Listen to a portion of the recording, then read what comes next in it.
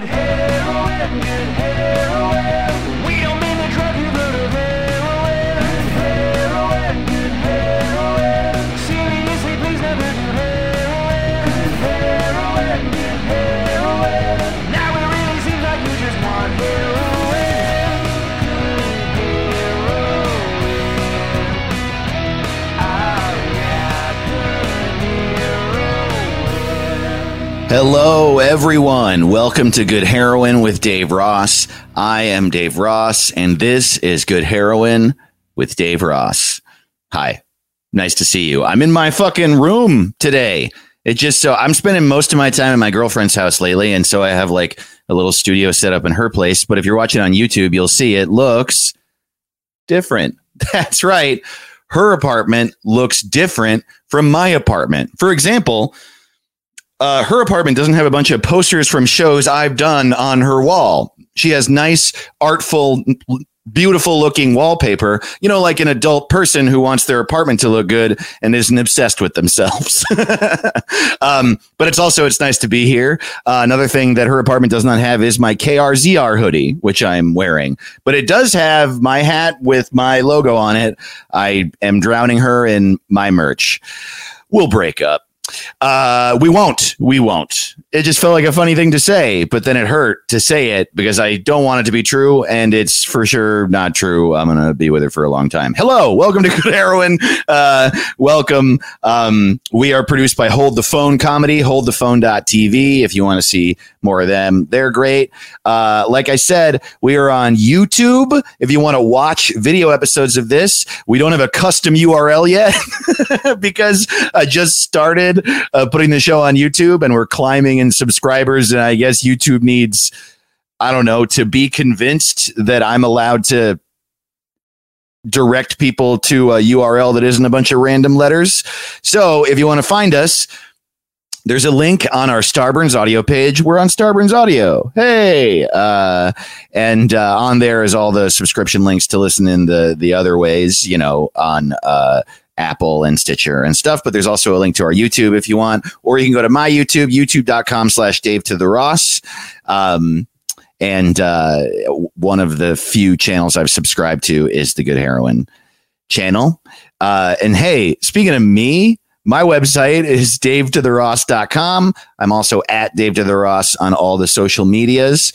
And man, in quarantine, I'm starting to have a lot of things to plug. I have another podcast with my good friend Caleb Sinan called What's It Called?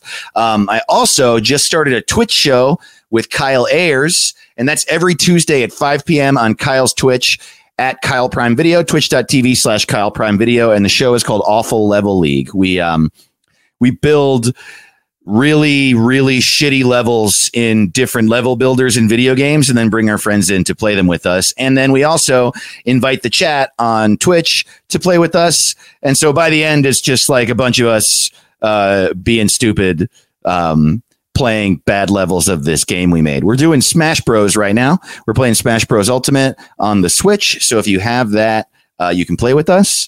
We're going to be doing that for a while, and then we're going to do Tony Hawk because it has a level builder. But also, if you have suggestions for games that have good level builders, write us. I'm davetotheross@gmail.com. I would love, I don't know. We just want to, it was a lot of fun. We did the first one and it was just fucking stupid. And it's a fun way it's a fun way to bring comedy into a game, I guess, is the thing. We were searching for how do you fuck around? How do you make a game your own? Because we're performers, and if we can't bring creativity to it, what are we doing? And we also wanted guests. So I think it really works. Yeah, 5 p.m. on Tuesdays, 5 p.m. Pacific time. Also, I have a Discord now. So many things. Oh, my God. There's a Dave Ross Discord server. I'm not like, the invite is for everyone. And some people thought it wasn't because I'm not promoting it widely. And that's just because I only want my fans in there. And, you know, probably people wouldn't troll it, but whatever. I'd rather just err on the side of having less people in there, but knowing who's in there is really into my shit. But there's a permanent invite at a redirect link off my website, discord.davetotheross.com. Just type in discord.davetotheross.com. into your phone browser or web browser, and it'll take you to the Discord invite. Okay. And I also have a Patreon, patreon.com/Dave to the Ross. And I just fucking pass out from promoting things. If you want more of me, there's bonus episodes of this podcast every week at the $5 level. A lot of stand-up shit you can get at the $8 level. And then there's free tickets to live shows and merch and stuff like that. And I've decided people were asking me about stuff that was online that I took down. So I'm going to start putting all my old shit on the Patreon.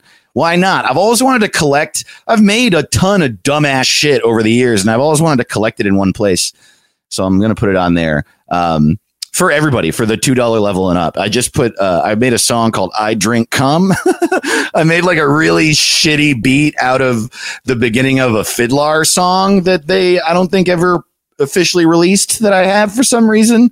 It's called I Drink Cum, and it's about how I drink cum and I fuck animals and, all that stuff. All the noise, you get it. And so I think I should say trigger warning. I was trying to make a song. I was like a few years ago when it was really, really popular to be like a bro comedian who's like, wait a minute, I believe in free speech, which I think means that I'm supposed to be able to say anything and no one ever gets upset. And so I was trying to, I wanted to make something that was really, really offensive, but hurt no people. And I think I did it. But also, if you don't want to hear someone rap about fucking animals, which is wrong and you shouldn't do. But if you like animals, it's okay to talk about animals because they can't get their feelings hurt because they don't speak English. That's just my perspective. But obviously I wouldn't do it. That's gross. Well, now I'm like, anyway, trigger warning. On that song, and it's on my Patreon. All right, let's get to our guest. Man, this guy's great. We've known each other a long time and have connected, really connected, actually, for the first time in the past year. He's a really funny comic based in Chicago now, originally from Omaha, and he's an artist, creator of the Tarot Restless, which is like a death metal art tarot deck. And I know that I definitely described that incorrectly, but I think a death metal art inspired tarot deck is close, at least. Either way, this interview we recorded at my girlfriend's place, so get ready for the background to change. Yeah, he's great, and we had a great, really interesting, pretty crazy conversation, actually. So I hope you like it. His name is Winslow Dumaine. Winslow, what's up, man? Hey, man, how are you? Dude, I'm okay. I think. Yeah. I don't know. I'm bad. How are you? Yeah. Fucking scraping by. No, I'm alright, man. Yeah. This is so cool to have me be here and shit. Like, I love everything that you do, and I've followed you since it's funny to say this because it seems very recent to you, but I followed you since Suicide Buddies and stuff. So. Oh man, thank you. Yeah, man. And that really means a lot to me because I love your stuff, and it's interesting, isn't it? How comedy. I don't know. This is so corny, but some version of the long and winding road. You know what I mean? Like how everything changes and grows over time. I was trying to think of a non-whimsical, non-corny way of saying that. But what I mean is, I've known you for a long time, but I haven't really known you. I met you in comedy when you were an Omaha comedian, 7 or 8 years ago, somewhere in there. And then, we always liked each other and stayed in touch. But I think that we really connected and became friends when we both started obsessively making our own merch. Yeah, 100%. If you didn't see, I was just taking a drink out of my cum mug or my. Oh yeah, I make big old white milk jug style bottles that just say cum on them, like the Chupa Chups logo. I have posted about this. Yeah, it looks like a Nalgene. It's like a metal Nalgene that says "cum!" ! I've posted about it. This is Winslow sells the cum bottle. He also sells the stickers that say Gatorade should be thicker, which is a fan favorite. It's that I don't know if you saw that got posted. Somebody took a picture of it in the wild. Somebody with way more Twitter followers than me, and they posted about it, and it got like 140,000 likes, and everyone's like, "What does this mean?" And like, it's I've had to like explain it to cops, where I'm like, because they see me putting stickers somewhere, and they're like, "Listen, what the fuck this like?" Like doesn't mean anything. We're familiar with. I'm like, Gatorade should be thicker, and I genuinely think that Gatorade's better thicker, and two, nobody will Google Winslow Dumaine comedian or Winslow Dumaine artist, but people are gonna fucking Google Gatorade should be thicker. It's a good point, and it's worked. And they did thousands of stickers. It's insane. I have stickers in fucking Bolivia. If you're watching this on YouTube, you'll also be seeing that Winslow is wearing a shirt he sells that says "Don't actually fuck the police." It's true. Another, I agree. Fuck the police, but don't. Not really. Yeah. No, it's fun, man. I like, and I've always known, I've always seen your stuff. I've always known that you're both a comedian and a visual artist. And you sent me your album a while ago, which is great. Fuck. That's a weird one. Do you not support that album anymore? I don't recall what's on it. I support it philosophically. It's extremely. It was like, how you took a bunch of stuff and made what was it? Fucked Up Old Stuff Volume 1. Yes. It was like me desperately trying to record an hour's worth of material amongst a bunch of 10 and 20 minute long sets. So the jokes are good. The recording quality is dog shit. But I still like the idea. It's definitely the most death metal comedy album I've ever seen. Well, that's actually, what's funny is when I think about it, the packaging is what I think of, because what's the name of the album again? It's called Whimper and Bang. Like, how does the world end, with a bang or with a whimper? And so, but I don't know if you know the story about the album cover is that was right around when like I lost this very, very important relationship, and some of my friends like really betrayed me in fucked up ways, and like then my dog died and my friend killed himself. Like, I had all this bad shit happening, and I was like somewhere underneath suicide, where you're just like catatonic, just freaking out all the time. Not even freaking out, just kind of like cold. And a while ago, before that, I had written a suicide note. And I know this is really heavy to get into right away, but the suicide note was just 5 words: "I die laughing, ha ha." And when I made the album cover, I had my friend take an X-Acto knife and cut "ha ha" into my chest. That's what it was. Yeah, dude, that imagery, and it's fucking still there. Whoa! Yeah, if you're watching on YouTube, you look. We're on YouTube, okay? This is where the content is. The scariest content. Holy fucking shit, dude. I mean, I guess I could have guessed that would be scarred on you. But like, I mean, you know me, I'm all that. I love fucked up shit, but I also love silly shit. And I love, I don't know, like specific art, everything about that. I saw it and I was like, damn, that is really funny. But I guess I never put together. Yeah, I never put together how intense it is. Like I think I knew you actually carved it, but I never really absorbed that you actually carved it. Yeah, and there's a video of it too. What? Yeah, it's the funniest thing, because it's just like I didn't have any friends that were like on the same level of intensity as me. I just picked the guy that I trusted the most, that didn't have like delirium tremens kind of hands, because I want to keep that shit steady. And he's like just the nicest guy. He's not metal. He's not evil at all. I don't think he gets depressed, but I don't think he's ever had like a big suicide thing going on. So like when I asked him to do this, because I wanted him to do it, because once I tell somebody else to do it, then I can't chicken out. Because I mean, I would start to do it and I'd be like, ow, this hurts, I'd quit or whatever. I'm not necessarily metal enough to, and I also didn't want it to be backwards or whatever.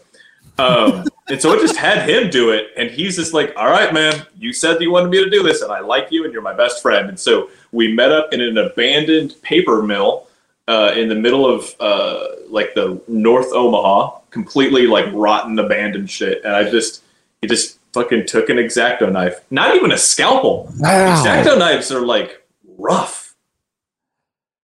Like they're bad. Dude. This is so, I like never really thought about how it's self-harm. And like, it's not even self-harm. It's just harm because it's not me doing it. Well, yeah, it is. It was Aaron harming Winslow. If you pay someone to shoot you, you did that. You know what I mean? All right. Yeah. Fucking pedantic about it. Wow. Well, I have so many questions, and I think, like you said, I had a suicide podcast, and I talk a lot about mental health and depression, and a lot of people know me from that. So I imagine that a handful of people who are listening, if not the majority or all, are like prepared for discussion of dark things like suicide and stuff. Yeah. And even if they're not, it's, life is hard and everybody knows that. I guess my question is like, how much of that do you think, like looking back, that specific instance, like obviously making art, expressing yourself, pouring yourself into it, a lot of it comes from pain. That's been said since the beginning of time. Mm-hmm. Some people think you have to have it. I think that's crazy, but it can be an inspiration. Right.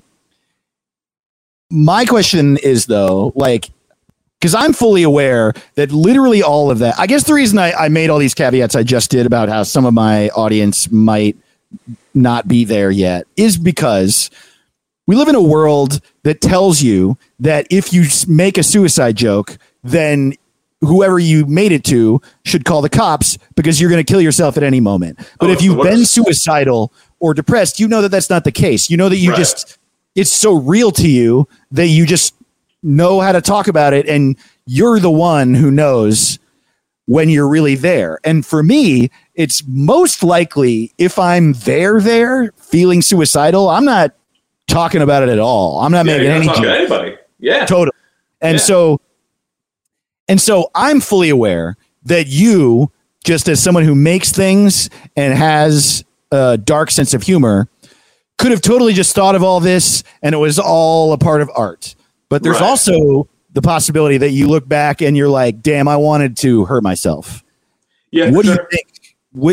Any of that looking back?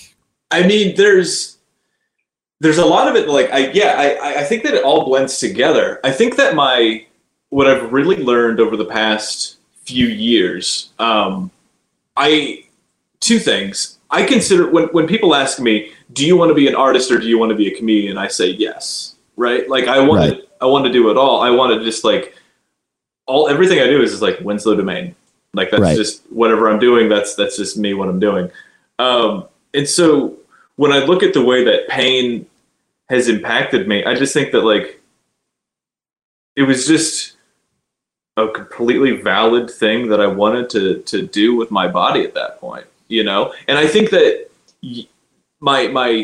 the crux of what I'm trying to say as an artist across the board is that pain is like the most incredibly valuable resource that a person can have, because it's what do you mean? It's like the way that I describe it is that it's like uranium. Pain is like uranium in the sense that it can completely destroy something or it can power a city.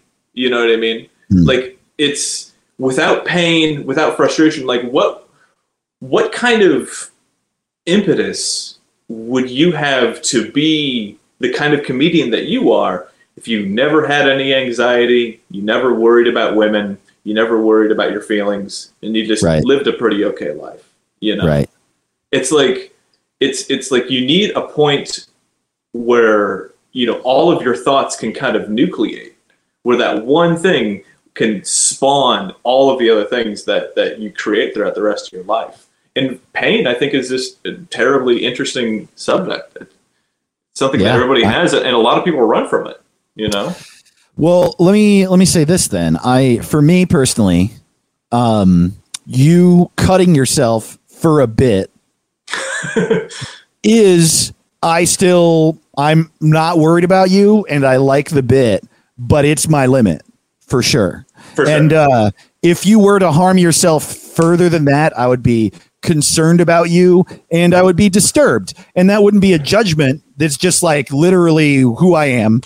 Anything past that would disturb me for the exact same reason that you carving haha into your chest, I would imagine disturbs a lot of people already. Can we put out, just as a caveat here, that I did this before the trailer for Suicide Squad came out.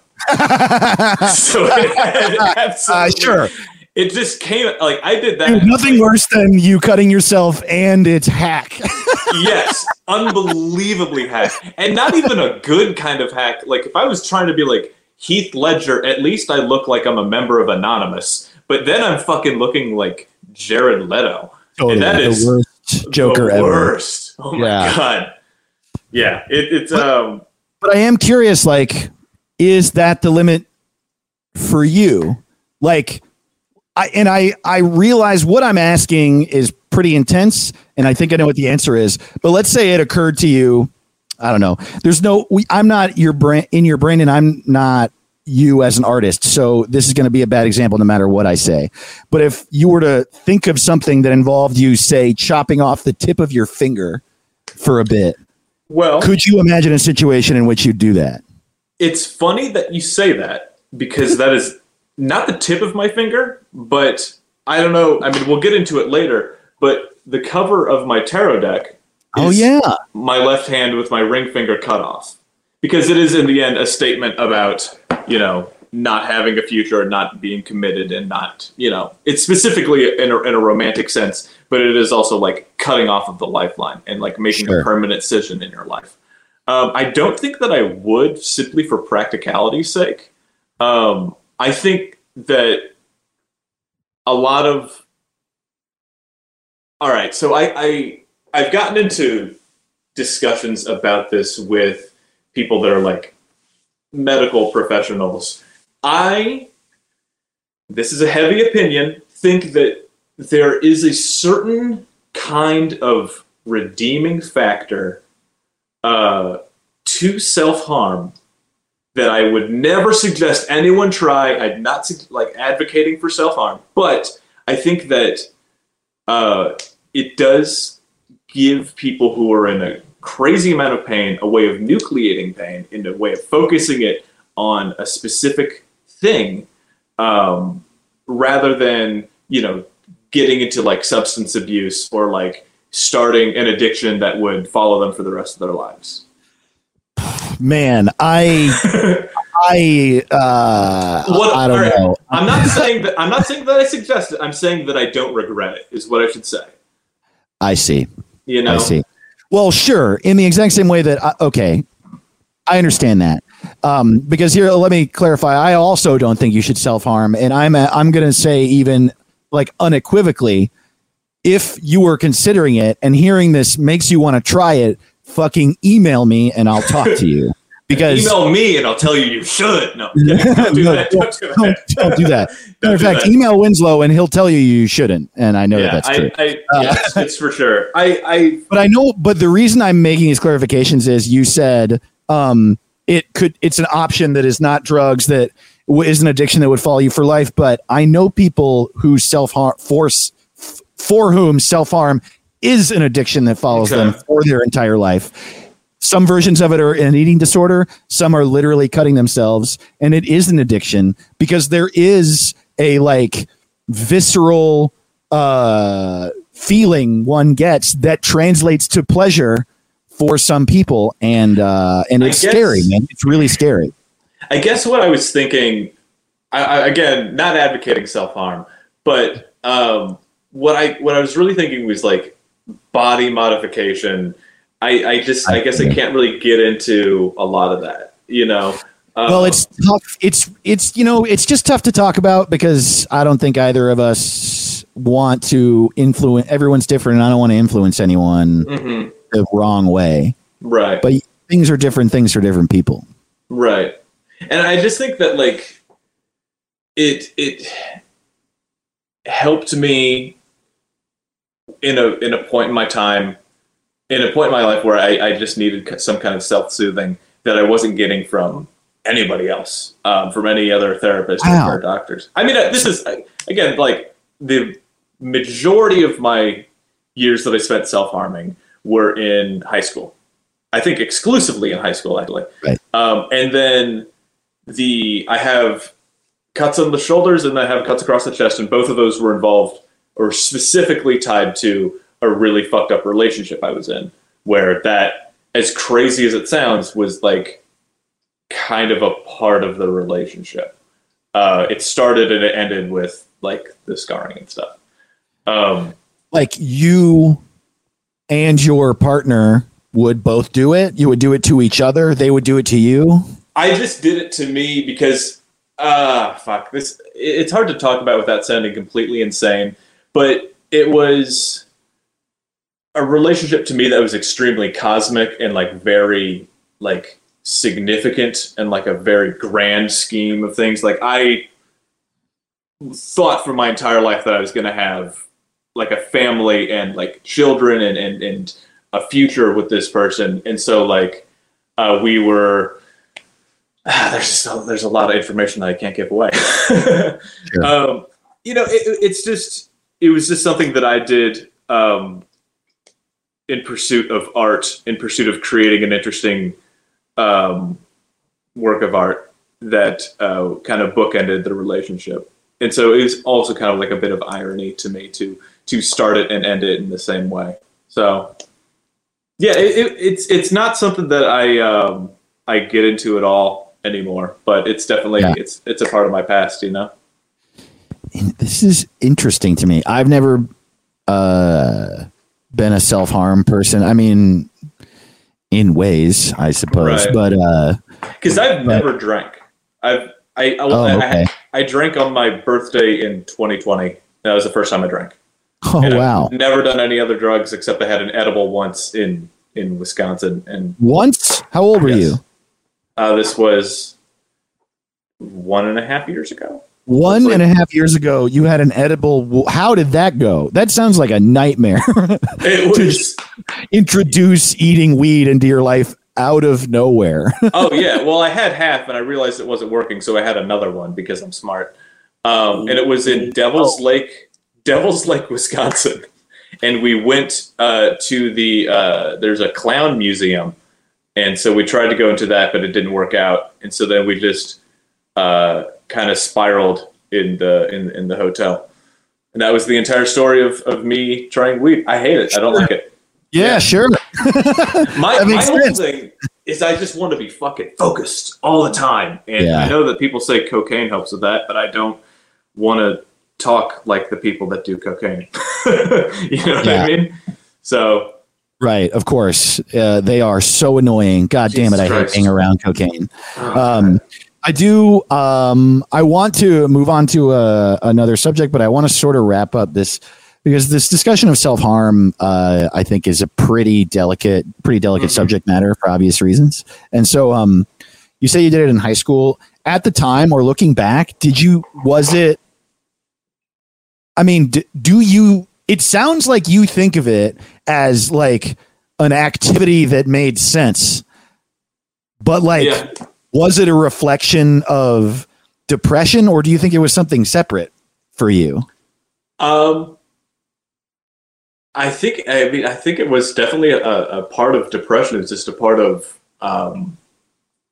full despair. But I don't want to give the impression that it was just like I was sad, so I cut. I was also just like a hopelessly arrogant, mentally ill man-child.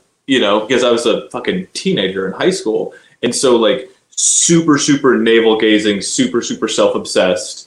Right. And so like harming myself is like, you know, I was harming the protagonist of my life, you know? Right. And so it's not as interesting. So that's why you say the relationship felt like cosmic to you. You were the hero of your own story. And I relate to this in a grand way. For sure. My relationship in high school was very epic. In my mind. I mean, you have a joke that fucking annihilated my soul when you said, like, I could sum up my entire 20s in one word, Amanda. And it's so fucking true, man. Like, I could sum up, like, literally from 6th grade until I was 26, you know, with like one fucking romance. Yeah. In one capacity or another. Yeah. Interesting. So, yeah, it was very, very significant. But so when you say that you don't regret it, this is the last question I have. Yeah. I'm curious what you mean by that.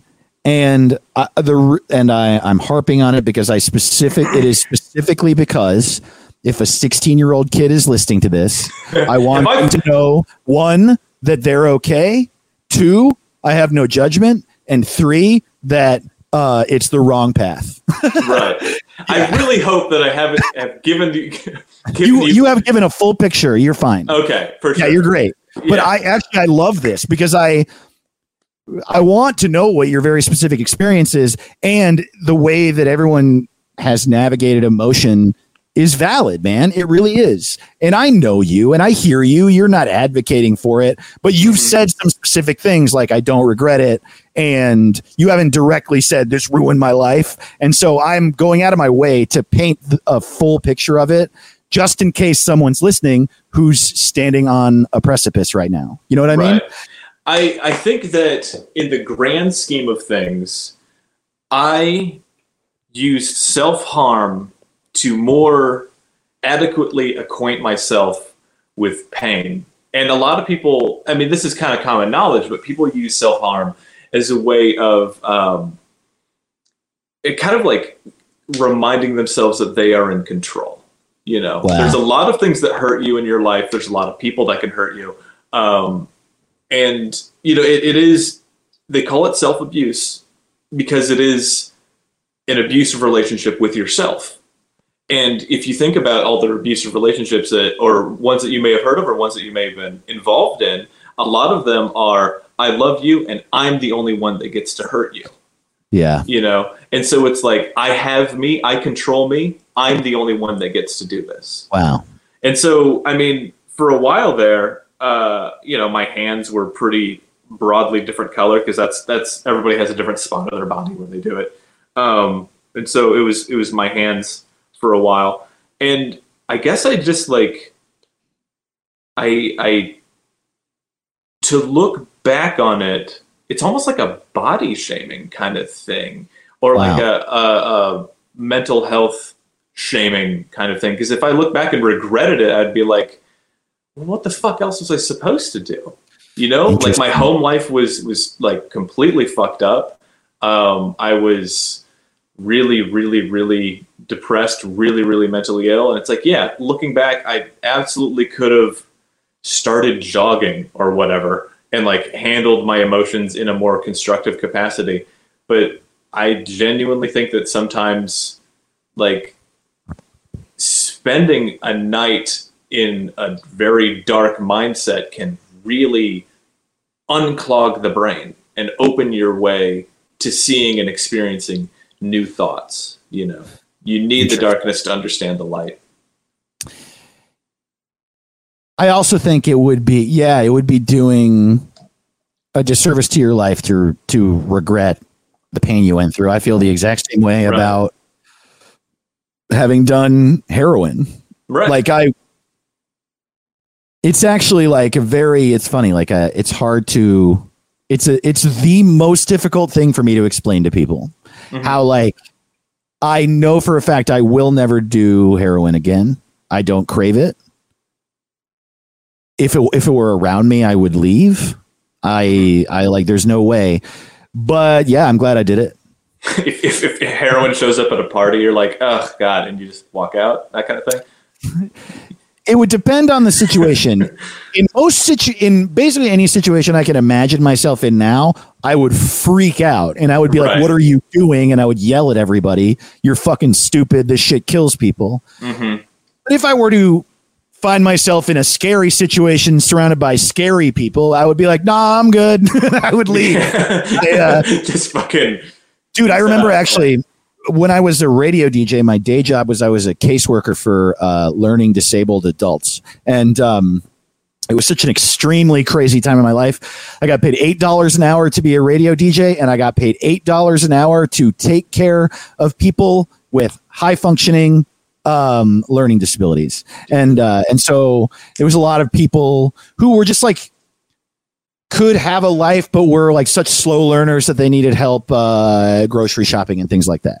And so I worked for a private company that was funded with state funding. And then my job was I had like a certain amount of hours allotted each week to help them, 1 or 2 hours each person a week. And I would go help them with whatever tasks. And one of them was this dude, I'm not going to say his name, but it was this dude who everybody he knew was either his life was very hard and he was surrounded by poverty, and a lot of people in his life were dangerous. They were either like scary in the sense that they were like knee deep in the drug trade, or just scary in the sense that they were violent, and that's, right, how their life had been. He wasn't. And, a handful of people in his life, of course, weren't, but that was the environment. Scary fucking environment, right? So I'd have to go pick him up, and then there would be a bunch of people in his apartment, and he's just this like quiet dude who lives there amongst sometimes fucking aggressive people.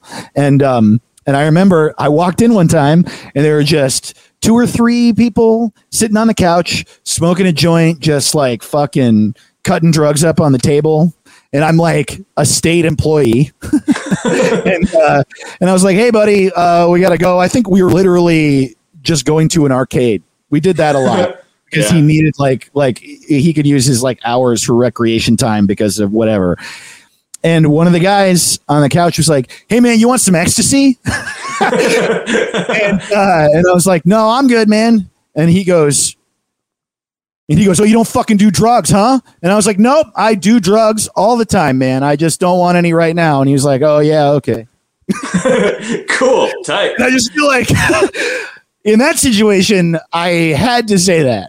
Yeah, 100%. God damn it. I was just watching the first 48 last night about this. It was like, they're tracking down this guy who's murdered multiple people, and they find this one woman who... This 70-year-old woman who's like, yeah, I saw him. He came up to me and he said, I have a gun. You're going to come with me. And I said, no, I'm going to walk my dog. And he said, oh, okay, I'm sorry. And that's the story. And he's like, all right, bye. Turns out you can do that. Who fucking knew?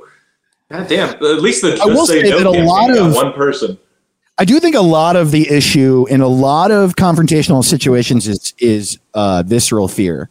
Mm-hmm. And because I think fear, at least, I don't know. I've had a few situations like that one get dissolved because I looked the person in the eye and I like swallowed my fear and I just like went human to human. I remember, dude, I was sitting at I went to college at USC, which is in a tough part of LA, like obviously not the campus itself. And when you go down there now, it's like overdeveloped and all this shit. But when I was there, it was like walled off.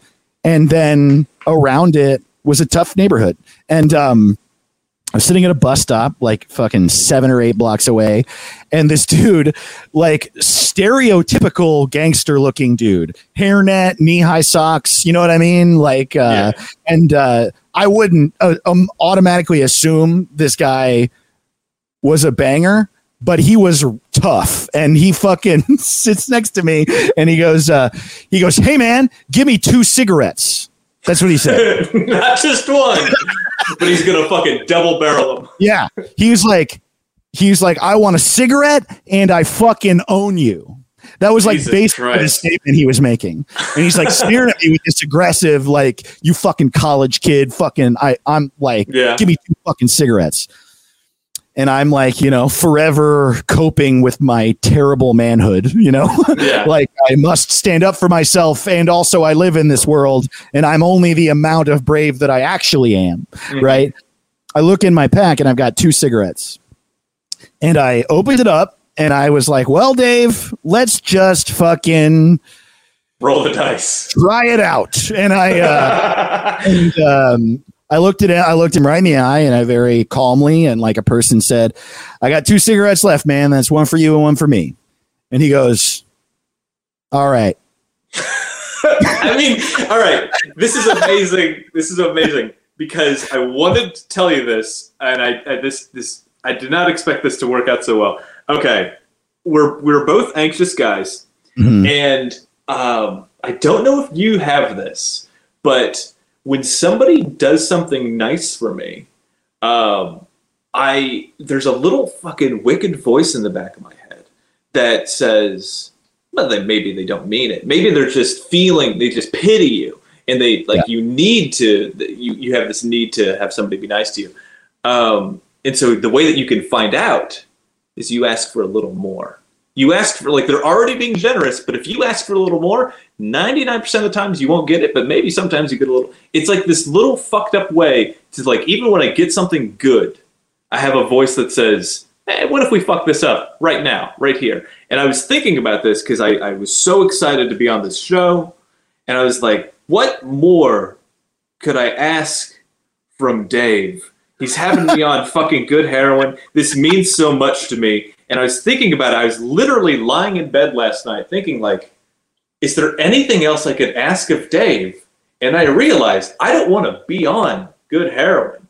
I want for you to disintegrate, and then I become Dave. And that's the story. I want to hang out with Caleb Simon. I want to live in California. I don't know anything about your girlfriend. Can't wait to meet her. You know what I mean? Like, I want to be Dave. Wow. Well, congratulations, man. I have decided to give that to you. Yes. Yeah. Finally. Man, I relate to that feeling so much that well, I don't have the ask a little more thing because the way that my hang up works is it's not like maybe they pity you kind of thing. It's more like this is a trick. They're trying to control you. It's like my shit is this is all the Truman Show. It's all fake. Oh, wow. Everyone's lying to me. I'm the butt of the joke. And so when someone asks me out, does me a favor, it's a big cruel joke to make me look like an idiot. Like the best way I could say it, and this is therapy at work, man. I 10 years of therapy. I was able to recognize this in the moment, and I'm so grateful for it. I've said this a few times on the podcast. I was driving, and a person cut me off in traffic, and I'll remember it. It was on Robertson Boulevard, near where my therapist is. It was like that's funny on Robertson, right by the La Cienega exit, going west on the 10 freeway.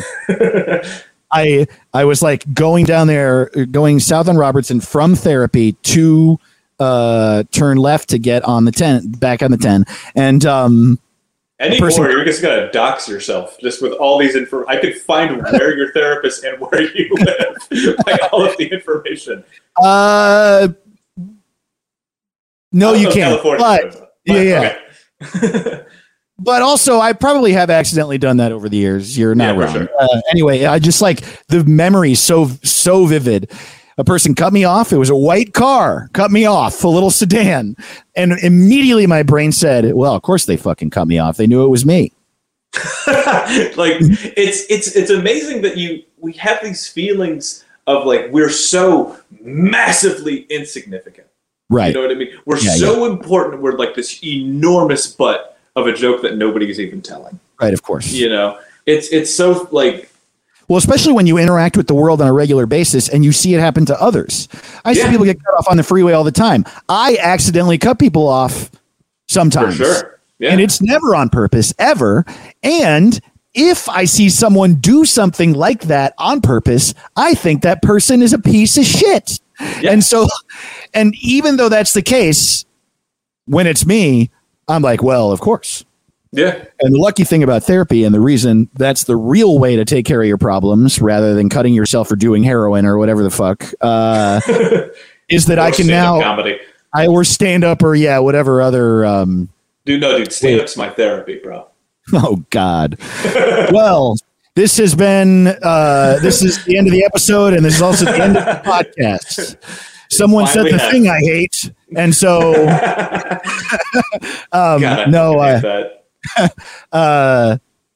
I like had that thought, and then immediately after I had that thought, I was like, oh, well, that's not true. That is not true. Wow. And then I had a little party in my car because of the relief I felt knowing that someone had just cut me off. And I'm just a person. Matter of fact, speaking of emotions and Omaha, there is a Bright Eyes lyric that I think about.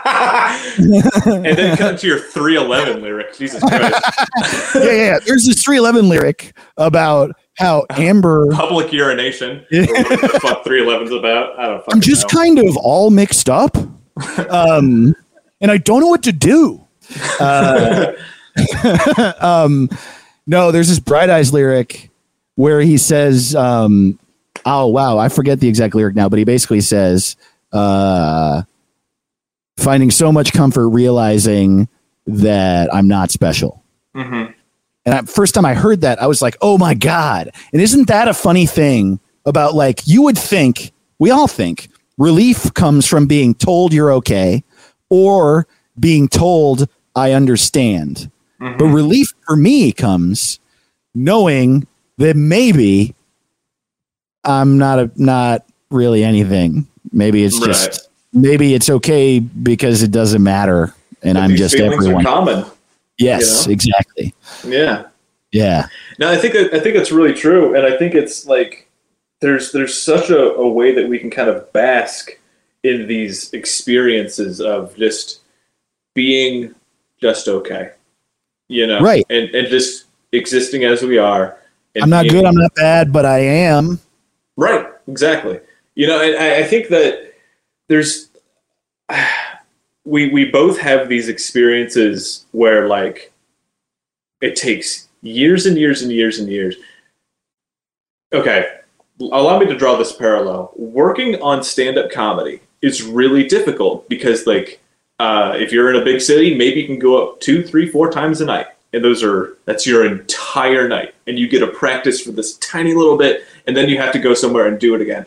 And working on yourself in therapy is also very difficult because, like, you'll get out of like a shitty, manipulative, controlling relationship, and then you won't have an opportunity to experience what you've learned explicitly for maybe years, you know? Like for me, only recently, I had somebody who was like doing this thing that I've had people in the past that I've dated do, where like, it's just they'll argue for like 5 or 6 hours in circles and circles and circles. Like I've argued from like 6 o'clock one night to like I got off at work at Friday at 6, and I've argued literally through every hour of the entire weekend because I was trapped in this crazy relationship. And it was this. You don't realize how fucked up it is when you're in it, and then. Only recently did I finally have an opportunity when I was with somebody who was really trying to fucking control my head and manipulate me that I realized, like, oh, I can just say, I want you to leave. Yeah. And then that's it. And like, it seems so crazy simple that like something that like every night manager of every shitty restaurant can do to any drunk patron, I can do to the people in my life that are trying to fuck with me. Right. Is you could just say, I don't want to do this. Well, and I think the bigger realization in there is that it also, though it could be, doesn't have to be dramatic. Mm-hmm. And that's the thing. That's like a really big deal for me. A realization that like you can just stop having contact with anyone at any time, and it could not be anyone's fault or a big deal. It's just like, this happened to me yesterday. I was interacting with somebody online. Like I got in a small Twitter argument, and then I was like, oh, we don't see each other or know each other that well. And we clearly don't get along. Bye. We shouldn't interact. So yeah, fuck you. I don't hate you. I don't even I could totally be the one who was wrong in the argument, and the argument was trivial, but like, it doesn't matter because we affect each other negatively. And so goodbye. I wish you the best. Yeah. We all kind of did that. I mean, I don't want to talk about this, but like, I mean, when Trump was removed from Twitter, it's just like, oh, fuck, we can do that. Right. You know, like we can just choose to just say bye. And it's so fucking crazy powerful. Like I honestly think that the euphoria that you get from meeting an exciting new person, I almost like getting rid of a person I don't like more, because then I'm not worried about fucking up a new relationship. You know what I mean? Totally. So, yeah. I another thing I wanted to ask you about is, have you ever been diagnosed with ADD or ADHD? No. I have a feeling though. Okay. That I might. I have a lot of the trappings. He says, forgetting what he's thinking in the moment that we're talking about. Yeah, I have a lot of the symptoms of ADHD, but no, I've never had a formal diagnosis. Because have you ever heard of rejection sensitivity dysphoria? No. Okay. A friend of mine laid this on me, and at first I was mad because I was like, are you calling me sensitive? And then I realized that they're 100% fucking right. And that's not even a joke. That's just the true story of me being an asshole. And what it is, and I think that, because you and I have a very similar kind of anxiety, I think, in a lot of ways. It just meant, because we both are like workhorses. Because I mean, like, think of everything that you've done during the pandemic. Right. We've both worked like crazy hard. Like, I wrote a 70,000 word draft of a book and then finished my tarot deck in. Wow. And also got into shape and then marched and ran food organizations and shit in the pandemic. Wow. We both work a lot, right? Mm-hmm. And so rejection sensitive or sensitivity dysphoria is basically like when you have ADD or ADHD, stimulation is what you get from basically every kind of interaction that you get from anybody. And so it can be negative, it can be positive. And so when somebody rejects you in any capacity, like can't talk to you right now, leaves you unseen, or maybe even like stops talking to you altogether, or like breaks up with you, it hits way fucking harder because you are so addicted to stimulation from this person, and suddenly they're not giving it to you. And so like you just have this much more intense response when you're going through like the throes of withdrawal from any relationship. And again, like I've had this happen for people that I'm like still good friends with, but they just like were weird to me because they are people with complex lives. Right. And I still have like this really strong response, and it's taken me a lot of time. I think that's one of the big things I've learned in my late 20s is just like 99% of the time the person is just busy. Yeah. Well, they're just doing shit, you know? It goes back to what you were saying about, I mean, in all depression, there is some self-obsession, you know? Mm-hmm. And yeah, I mean, the reason the person didn't cut me off because they knew it was me isn't because I am perfect or that I've never done anything wrong or that everyone loves me or something. It's because I don't matter any more or less than anybody else. You know what I mean?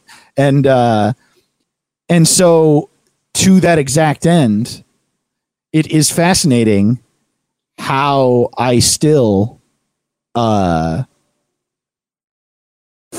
forget that people have lives outside of me. And to this day, every single time I don't hear back from people for a day, I'm like, well, that's because it's over. Yep. And I have to like work on it. So I have to like, you know, let myself know that that's my wiring and that I'm being unfair and looking at it through a tilted lens. Yeah. That's fascinating, man. It's fascinating also that there is a name for that specific phenomenon. Yeah. which makes me think that it's rampant. And that makes sense that a lot of people have that feeling. I think so too. I think that it's like, it's in a way where it's like, we're just learning. We have all the tools of like diagnosis or diagnostic tools of like how to phrase things. And we're just now kind of putting together a better understanding of like almost like a quantifying. This sounds mechanical, but like a quantifying of the human experience of like, this is a person who's very sensitive to these kinds of experiences. Like, I mean, even the term self-soothing kind of goes back to like any of a number of different behaviors that people have, from self-harm to medicating to even to like just kind of rocking back and forth on your ass, just like, right. You know, it's an interesting. I just think it's interesting to kind of quantify the human experience, I guess. This is, first of all, you're going to fucking love this segue. This is probably a perfect time to talk about your tarot deck. Yeah, fuck. And I actually meant that, though. I'm being a dumbass about it. But you and I, the little bit we've talked about it, first of all, I love the artwork. I know nothing about tarot, and I'm fascinated by it. And I'm not steeped in death metal culture or goth culture, but I've always been interested. And so I'm a fan from the outside, and also at the same time, you've told me that like this artwork and this tarot deck is you like pouring your emotionality into a bunch of art. And so I guess I'm just curious what that means and what it means to you. I can give you the story if you care to hear it. So I've had to trim this story down so that it's not as I have to be respectful of all parties involved. But I was in kind of like a nasty relationship that lasted a very, very long time. And when that collapsed, I lost a bunch of friends, and my friends were dead, and my whole identity was in tatters. And like I just kind of had to like start a new me from the ground up, because I had like this understanding since I was a young man that this is the person I'm going to have a family with. This is the person I'm going to have a future with. It's hard to explain to people, but it was like cosmic. Where like, even if they weren't there, even if we were seeing other people, it's like, yeah, it's a ticking clock. It's going to happen. I see. And so, I had that, and I was going through a lot of processing, like the deaths of friends and the deaths of a lot of people in my life. And my thing was that I was fucking tired of writing sad fucking poetry and like heartbroken, sappy bullshit. Mm-hmm. And I wanted to aim as impossibly high as I could. I don't know if you remember when you're in school and like they would say like, write a paper, and you'd be like, I don't know what the fuck to write. But if they say, write a paper about this point in time in history from here to here, and you're like, I can find a way to make that paper about something I want to write, breaking the rules within your format. I like that. Yeah. And so I looked at what's the craziest, biggest thing that I could do. And so I'm like, I'm going to redraw all of a tarot deck. And so I started thinking about like what it was. And instead of writing poetry about how I'm not going to have a family and how my heart was broken and how I feel so betrayed by a lot of people in my life, I wanted to create a completely unique universe that is a tarot deck set during the final days of a human infertility apocalypse. So it's like a complete like a morbid, it's very like Dark Souls. If you're familiar with the Dark Souls video games, it's very like Silent Hill. And so it's a really fully conceived world. I drew all 78 cards, and then I wrote a short story for every single card. And that was my first one. And that sold out everywhere, and I had a Kickstarter for that a while back. But I've spent the past few years really elaborating the story and like fine-tuning every aspect of it, and I added 12 new cards and then added 10 new cards and then redid 12 of the original ones to create the third edition. It's called the Tarot Restless, and it's like a complete re-examination of loss and grief and dread and recovery through a really, really, really exaggerated metaphor of abuse and trauma. Wow. Yeah. So yeah, I put it up on Kickstarter today. Can you believe that my reaction to that was, wow. I didn't even say wow. I said, wow. It's like cartoony. Small duck sound. I'm so embarrassed that was you gave this beautiful, basically oration about this like piece of work you poured your heart into, and then I said, wow. I can clearly see you on your phone. Totally. I'm like, yeah. Like on the YouTube, I have another TV and I'm watching it. Yeah. Yeah, that's whatever you're talking about for you. No, I was literally I was like literally rocked by the story. I know that sounds corny, but like you gave a very like full and epic description, and I'm impressed. Thanks, man. And so wow. So yeah, naturally, wow. Not even a WOW, a WEW. The fuck? This sucks. I know. I feel so stupid. Well, I like the show until Dave started making Luigi noises. I can't even. Or no, that's Waluigi, isn't it? I don't know. You know Mario. Oh yeah. I think that's Waluigi. Yeah, no, holy shit, dude. That's incredible. Yeah.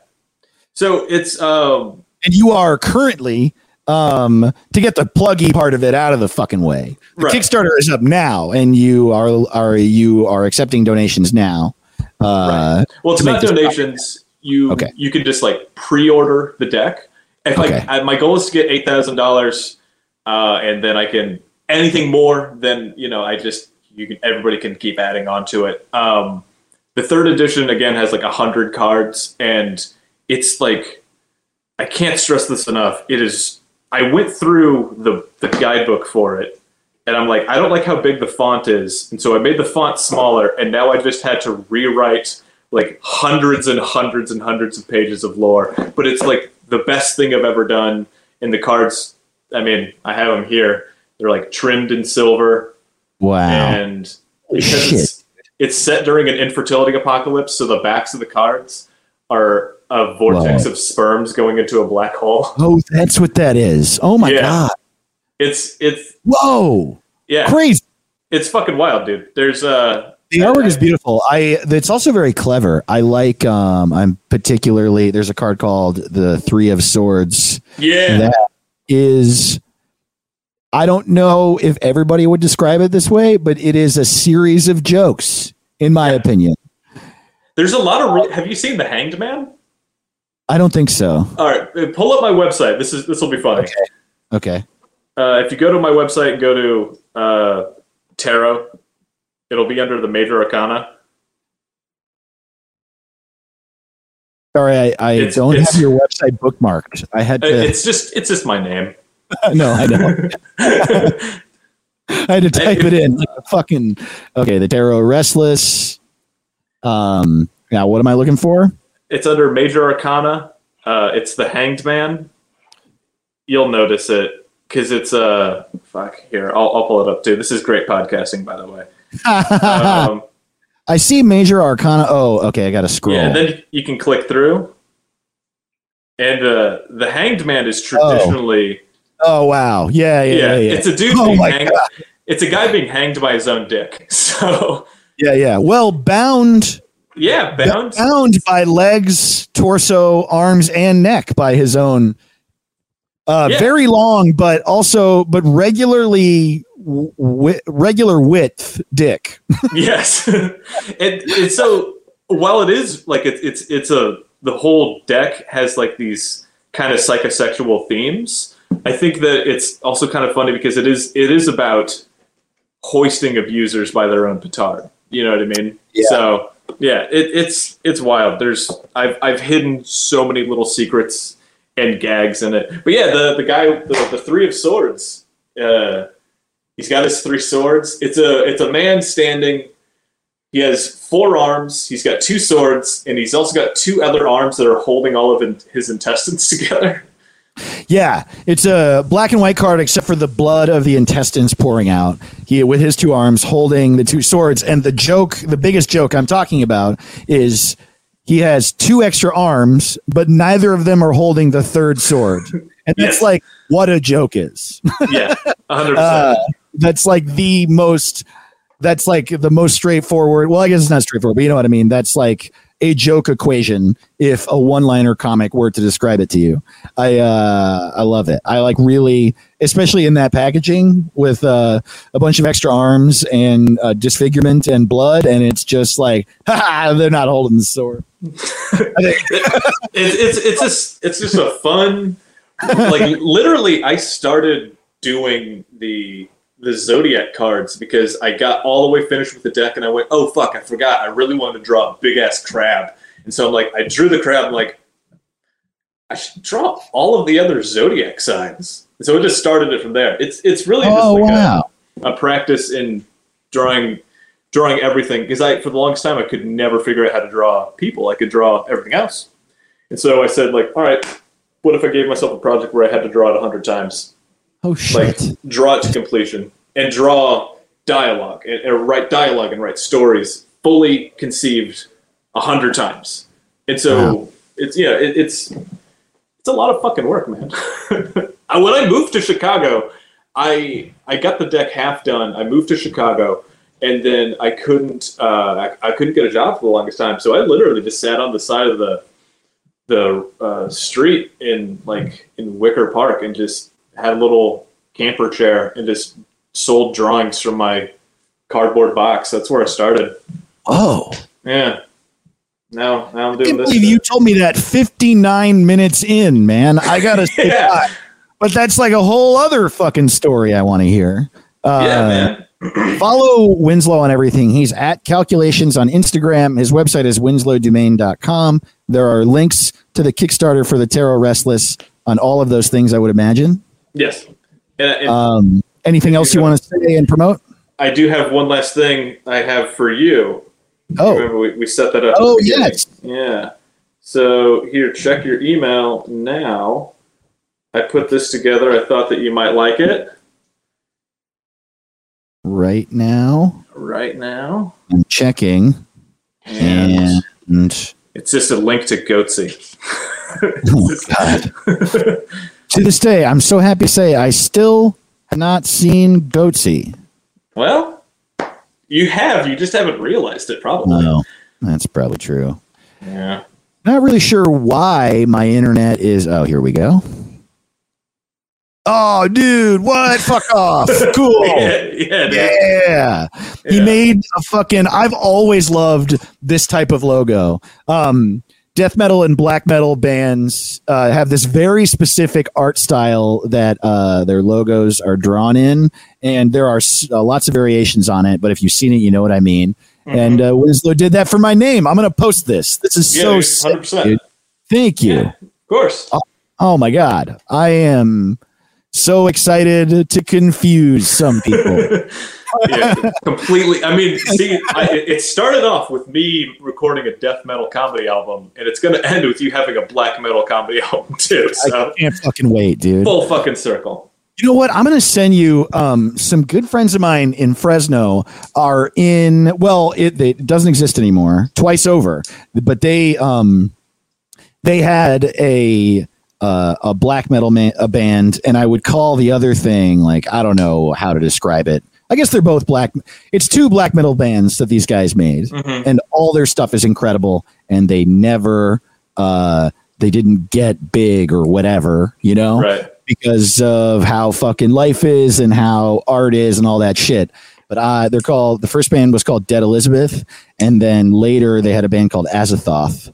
And I've heard so much metal, and far and away and I realize I'm biased because they're my friends, but they're my favorite metal bands for sure. And I can't believe I haven't sent them to you because that's funny. Yeah, it's weird. I had the tremendous good fortune that I made a promo video for this deck, and I reached out to one of my favorite fucking black metal bands. Like, I listened to these guys a lot when I'm drawing, and I said, "Hey guys, is there any chance at all that I could use your song?" And they not only they say yeah, they're like, "Yeah, dude, use the song. We'll tell everybody. We'll put it on our record label, and like we'll send you merch and shit." And it's like the song is "Invoke" by Pharmakia, and it's fucking it's so good, man. Fucking rules, man. Yeah. I like fucking the band that got me through high school has a copy of this deck and loves it. And that's like insane to me. Yeah. I mean, that's one of the really beautiful parts about making stuff is that you find out we all just want to make stuff and know people who like stuff and or make stuff. Yeah. Yeah. And also, wow, you know, and also, yeah. Oh man, Winslow, thank you so much for being on the show, dude. This was really great. Yeah, man, thank you. Yeah, again, at Calculations on Instagram, winslowdomain.com. And that's it for our episode of Good Heroin. Thank you so much for listening or watching. I'm at Dave to the Ross on everything. My website is davetotheross.com, patreon.com/Dave to the Ross if you want more of me. Again, watch us on YouTube, but I don't have a direct, a custom URL yet because I don't know. YouTube makes you wait. I'm very frustrated by this, but it's Good Heroin on YouTube. And as I always say, please take care of yourselves. Drink water, rest. The pandemic is fucked up and hard, but you're going to be okay. I'm glad you're alive. I'll see you next time. And Winslow, thanks again, man. Hey, thank you, man. Now